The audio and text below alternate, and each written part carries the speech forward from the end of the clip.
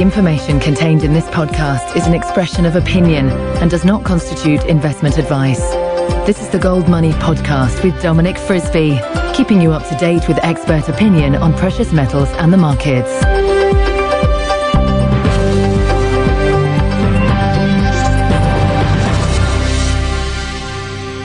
Hello and welcome to the Gold Money Podcast, hosted in association with Frisby's Bulls and Bears, with me, Dominic Frisby. Now, I'm sitting in London in the garden of the Troubadour pub stroke restaurant in Earl's Court in West London, and sitting opposite me is the trader Michael Hampton, trader and author Michael Hampton, I should say. Mike is based in Hong Kong, but he's visiting London, and it's great to catch up with you, Mike.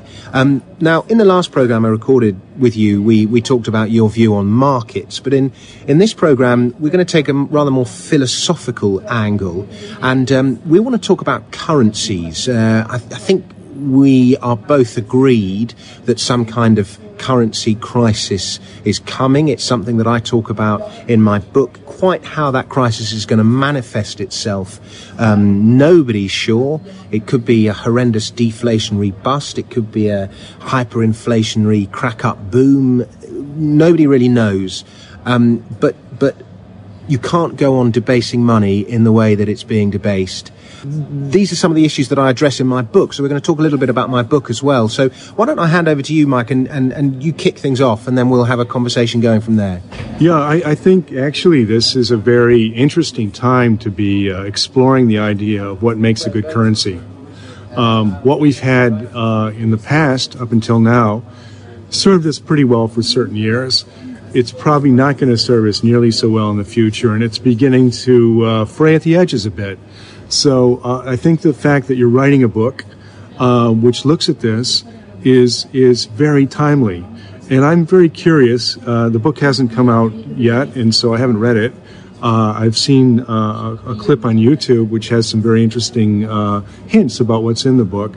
So I thought it would be interesting to have a two-way conversation, to hear a little bit more about the ideas that are going to come into the book, and also talk about the larger topic of what makes a good currency. Well, one of the big themes of my book is that I can actually find an argument that many of the problems that we have in the world, particularly this skewed distribution of wealth, where we have this incredibly rich 1%, and I posted a statistic the other day that the richest 400 people in the world have assets equivalent to the poorest 140 million. And I thought that was actually a statistic from Jeremy Grantham, the fund manager. And somebody picked up on that and said, no, they don't. It's much worse than that, because there are X million people who have negative actual worth. And I think of students with a load of debt and no assets, people with huge mortgages on their house, and the distribution of wealth is a major problem. To me, that is entirely a consequence of our system of money, and wealth concentrates around those that have the monopoly on the money, those that have the power to issue the money, and those furthest from the money's issuance are the ones who suffer the most. And there's this kind of cycle that compounds over time, and which is why that 1% get richer and richer and richer, and the rest of us fall further and further behind. Well, we certainly saw that in the last few years, when after the crisis of 2008, the first reaction of the political authorities was to look after the banks. And the banks got bailouts, and the banks got loads of money from the Fed and from the Treasury. And the individuals who had the debt problems themselves, they got very little help at all. So perhaps that was the 1% looking after the 1%, which is part of the problem. Another problem that is entirely, in my view, a consequence of our system of money is the fact that governments have got so big, they've got very invasive.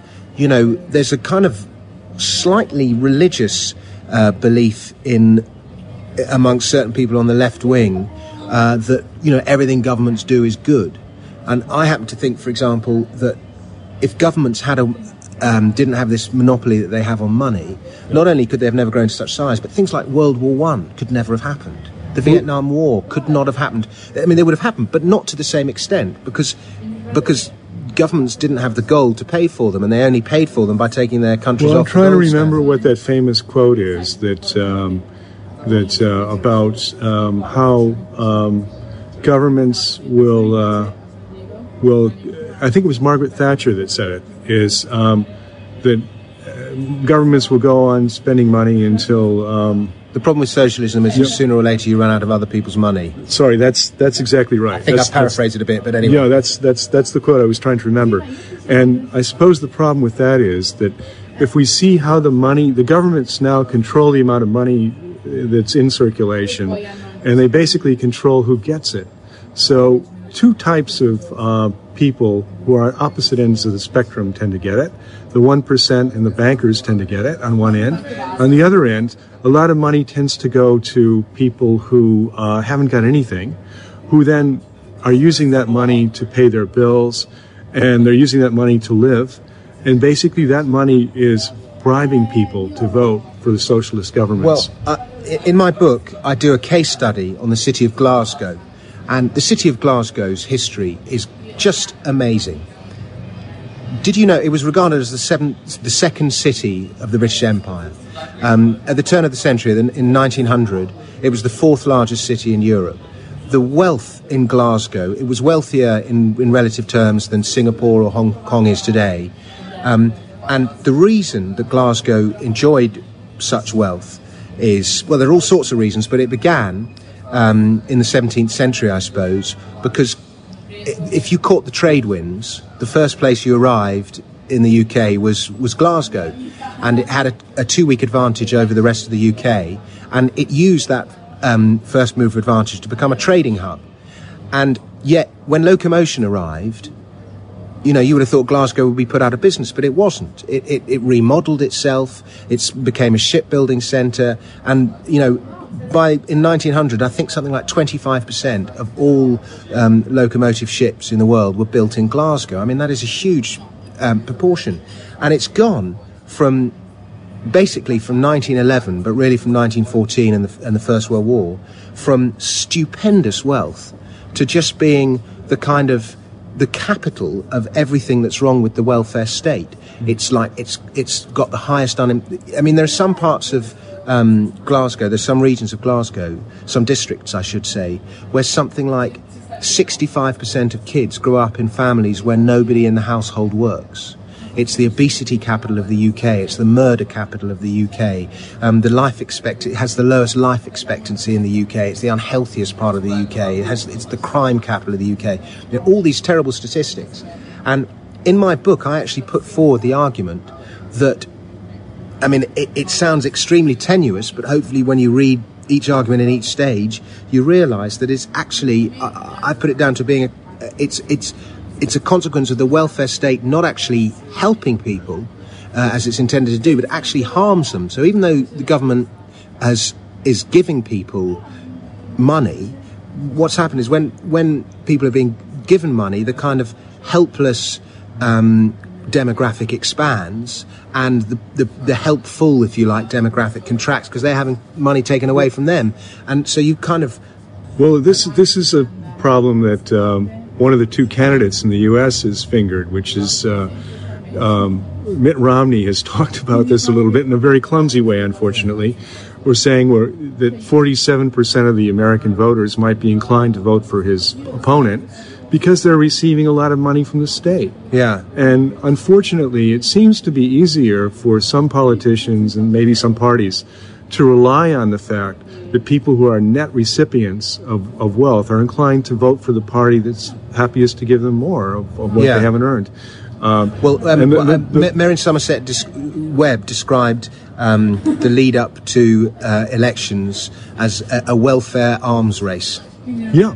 Well, that's a good way to look at it, is the more extravagant promises a party can make, the more likely it is to get votes from certain parts of the problem is that I suppose an economy can afford that to a point, but when a majority of people are relying on the state to give them what they've got, then the state is probably in a very unhealthy situation economically. The big theme of my book is that it's counterintuitive. People think if you're right-wing, you can't be socially conscious, but I actually regard myself as extremely socially conscious. But one of the conclusions that I've come to is that the best way for a government to help people is not to.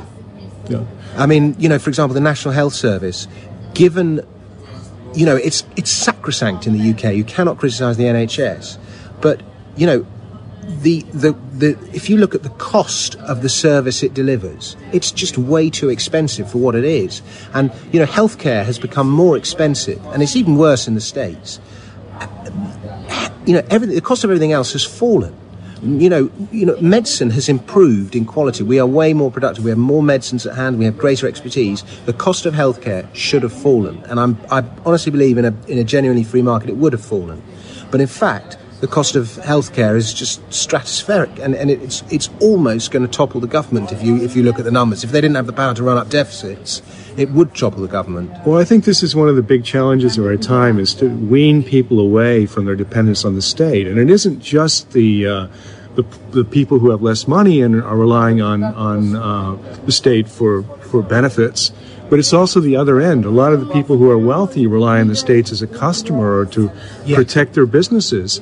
And the real loser in that sort of dumbbell model where the poor benefit and the wealthy benefit is the middle class. And you know, I think that this has got to be the time when politicians have got to start refocusing on the middle class and giving them a better chance to improve themselves and thereby improve the overall wealth of the state, because it's the fate of the middle class that really matters, isn't it? Now, it absolutely is. And now, in my opinion, you can't just disband the NHS or whatever government initiative it is. But one thing you can do is take away their monopoly on money. And so a big solution to this mess that governments have created is my theory of having independent money. Now, can you explain what that is a bit more? Well, at the moment we have this. We must use government money as we must pay taxes in government money, and in the States you actually have to effect all transactions in US dollars. Here you can actually use other currencies, but you have to translate that into pounds and pay the appropriate taxes. But you know, I had to transfer some money to Brazil because I went on holiday there, and it involved, I don't quite know how that is, but it involved 3 different banks, and it involved some money having to go to New York. It was just unnecessary, and every time some money went, a bank took $50 or something, and by the time the money had reached where I had to go in Brazil, it was just a headache, and you know, a significant a bit of that money had been sliced off the sides. In the modern world, it needn't have been that expensive to send some money from one country to another. Well, part of that's the lack of competition amongst the banks. I mean, I read something interesting in the paper today. But it's also to do with national currencies. Yeah, I want to come back to that, but I just wanted to point out that this morning in the paper, there was a story that Virgin might be buying, I think it's 167 branches of RBS that they're being forced to sell, because a Spanish bank, Santander, decided not to buy those, and now Virgin wants to buy it. So let me just be clear here. Are you talking about having more competition in the banking sector, or are you talking about something else? Well, I'm talking about both. I'm talking about, you know, I like the idea of metal, gold, silver, copper, nickel, being stored in vaults all around the globe, and it's basically the gold money model, and then ownership of that metal changes hands. You know, when you click pay on your app or on your credit card or whatever means of payment you're using. Now, if I'd needed to buy what I needed to buy in Brazil by that method, there would have been no forex, no, you know, how many kilos of copper for that do you need? 10 kilos of copper, boom, it's done. And obviously it's more effective with gold and silver because they're much smaller, so the storage costs are lower. But that's some kind of, you know, global metallic money. The other beauty of global metallic money is hard for people to print. So, you know, well, it's very interesting because that would be one independent currency. I have never bought a Bitcoin. It's one of those things I keep meaning to do so, you know, just on principle, really. But I've just never quite got round to it. But you know, Bitcoin, I don't understand the algorithm that whereby Bitcoin is created. But you know, I'm assured that it's legitimate. So, you know, Bitcoin is another independent currency. But I think that whatever currency you have, you need some backing for it, because partly it's a question of confidence. Yeah. And the other is if the currency starts to get wobbly, as we're seeing in various currencies now, there's a way of taking that wobbly currency and transforming it into something else, whatever's backing it. So if you have gold backing, then you could convert it into gold and you could take it to another country, which is less wobbly, and spend it there. So you probably need backing for the currency of the future. Yeah. So you're talking about backing it with something different? Well, I don't think a gold standard. I mean, gold standard is kind of partially independent money because governments tie their money to gold, which is independent. Mm-hmm. But, gold standards always get abused. And then when it suits the government, they just come off the gold standard. So it's not purely independent. But so I'm less talking about. I'm talking about one form of independent money is metal, another form is Bitcoin. If some institution, if we follow Hayek's book on competing currencies, the denationalization of money, any old institution can issue any old paper. But if the marketplace decides that they're happy to use that as money. Do you mean like Ron Paul's idea of competing currencies? Yeah, I suppose I do. I'm a big believer in the power of the free market, and the free market, comes up with natural, organic solutions to things rather than having it impose on you. And if you suddenly, had some kind of monetary turmoil and it was left to the free market to sort it out, I imagine that the first port of call would be to start using metal as money. But once you've settled into some kind of, once you've settled, I imagine that, more elaborate forms of money would start being offered into the marketplace and some of them being taken up. Why don't you outline Ron Paul's current competing currencies idea? Well, at its most basic level, he'd like to allow people to use not only dollars in settling transactions in commerce in the U.S., but also gold and even other currencies as well. And the idea is that for some reason people don't want to store their wealth in dollars, they can store it in gold and use that currency for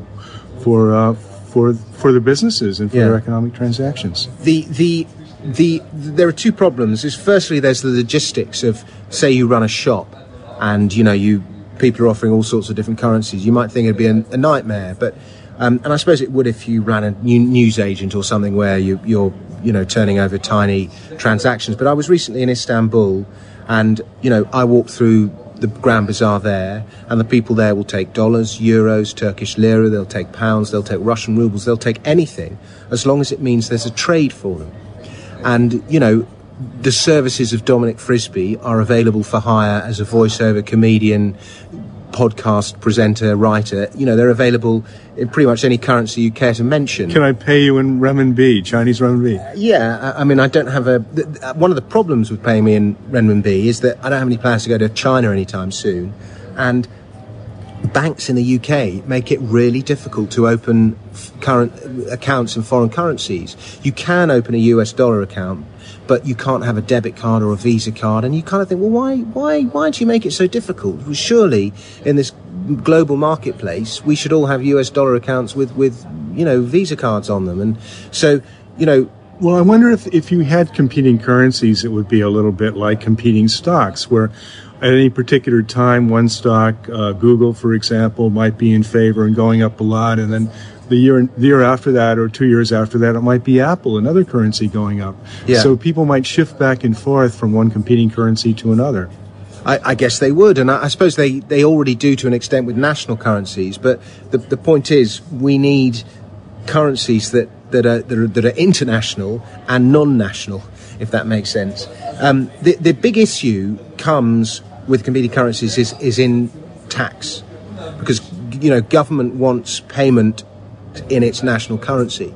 Now, if its national currency is totally devalued by the presence of other currencies, then how does it levy tax? Well, that's true, and I can see that as a problem. But if the currency loses value, then the tax collections in that currency are going to be losing value as well. So, I find it quite interesting in China.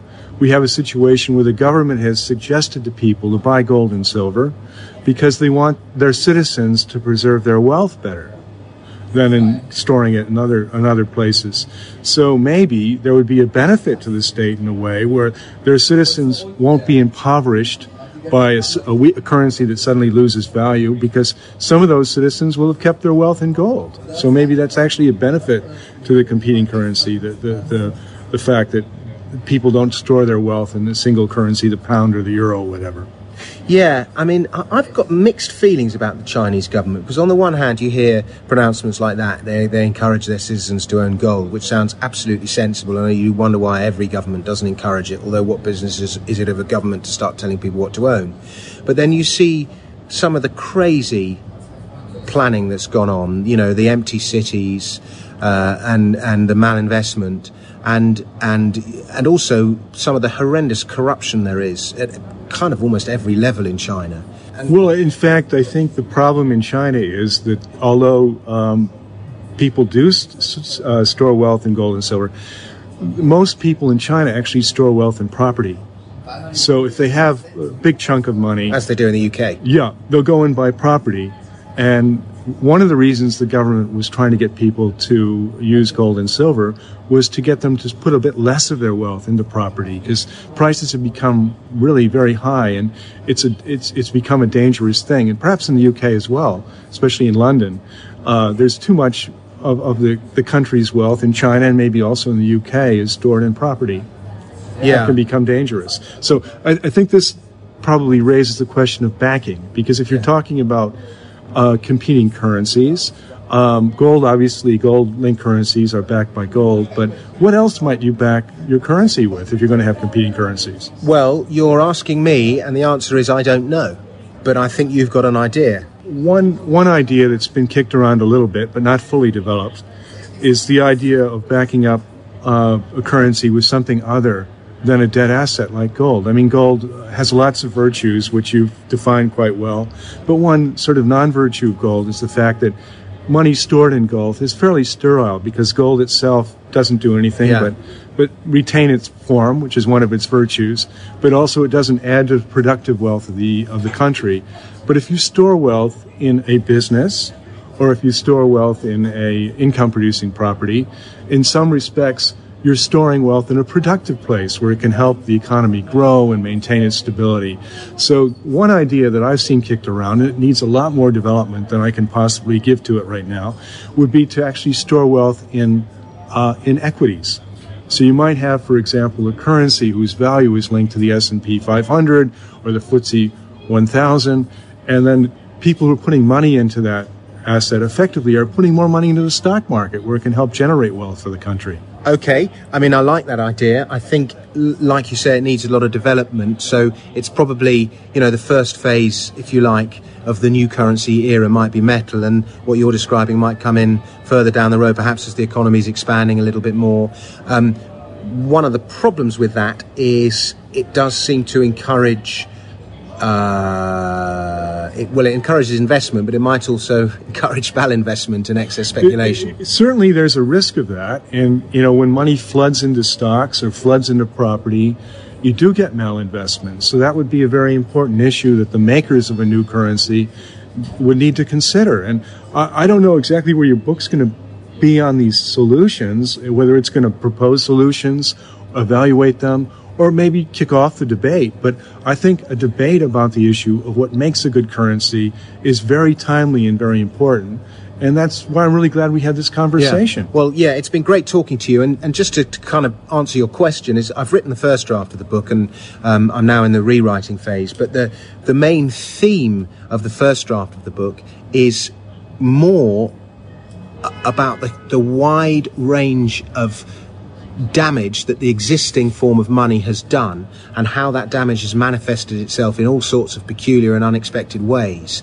And my main kind of scope, if you like, was to highlight that to people and show it to people. So alternative explanations for existing problems.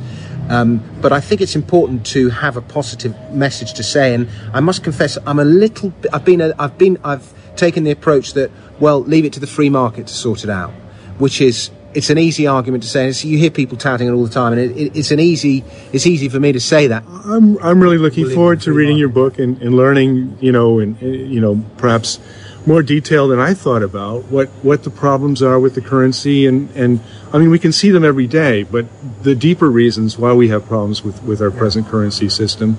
And then maybe, I mean, I even link our current system of money, I link it to wars, obviously, I link it to the welfare state, I link it to the malfunctioning health service, I even link it to the rape of the environment. and that's very interesting. Well, I'm because our system of money creates excess speculation and malinvestment, which leads to the overuse of resources. And I don't think we do live in harmony with our environment anymore, and we need to. And I'm not necessarily a believer in global warming or anything like that, but when I see swathes of forest being cut down or beautiful rivers being polluted, it makes me want to despair. Well, that's great. I mean, I think that, if we do, as a society and as a global society, move on and start thinking about how we might redesign our currency, we need to understand very clearly what the problems are with our existing currency. And that's what your book apparently is going to do, is to give us a pretty good sense of what those problems are. Yeah. Well, Mike, we're going to wrap this up. It's been a pleasure talking to you, and thanks for kind of talking to me and asking me some questions. And if any of you are interested in the book, you can find out more on the website Unbound. I'm publishing it by crowdfunding, and I think it's pretty much already funded, but you can still buy the advanced copies. I'm at 77% as we speak. But yeah, the website is unbound.co.uk, and the book's called Life After the State. And I'd recommend that people have a look at your very interesting video, which sort of introduces the book. Can you tell us how to find that? Well, that's on YouTube. Again, just look on the page, look on the Unbound link, and it's all on there. All right. Mike Hampton, thank you very much. Pleasure, Dom.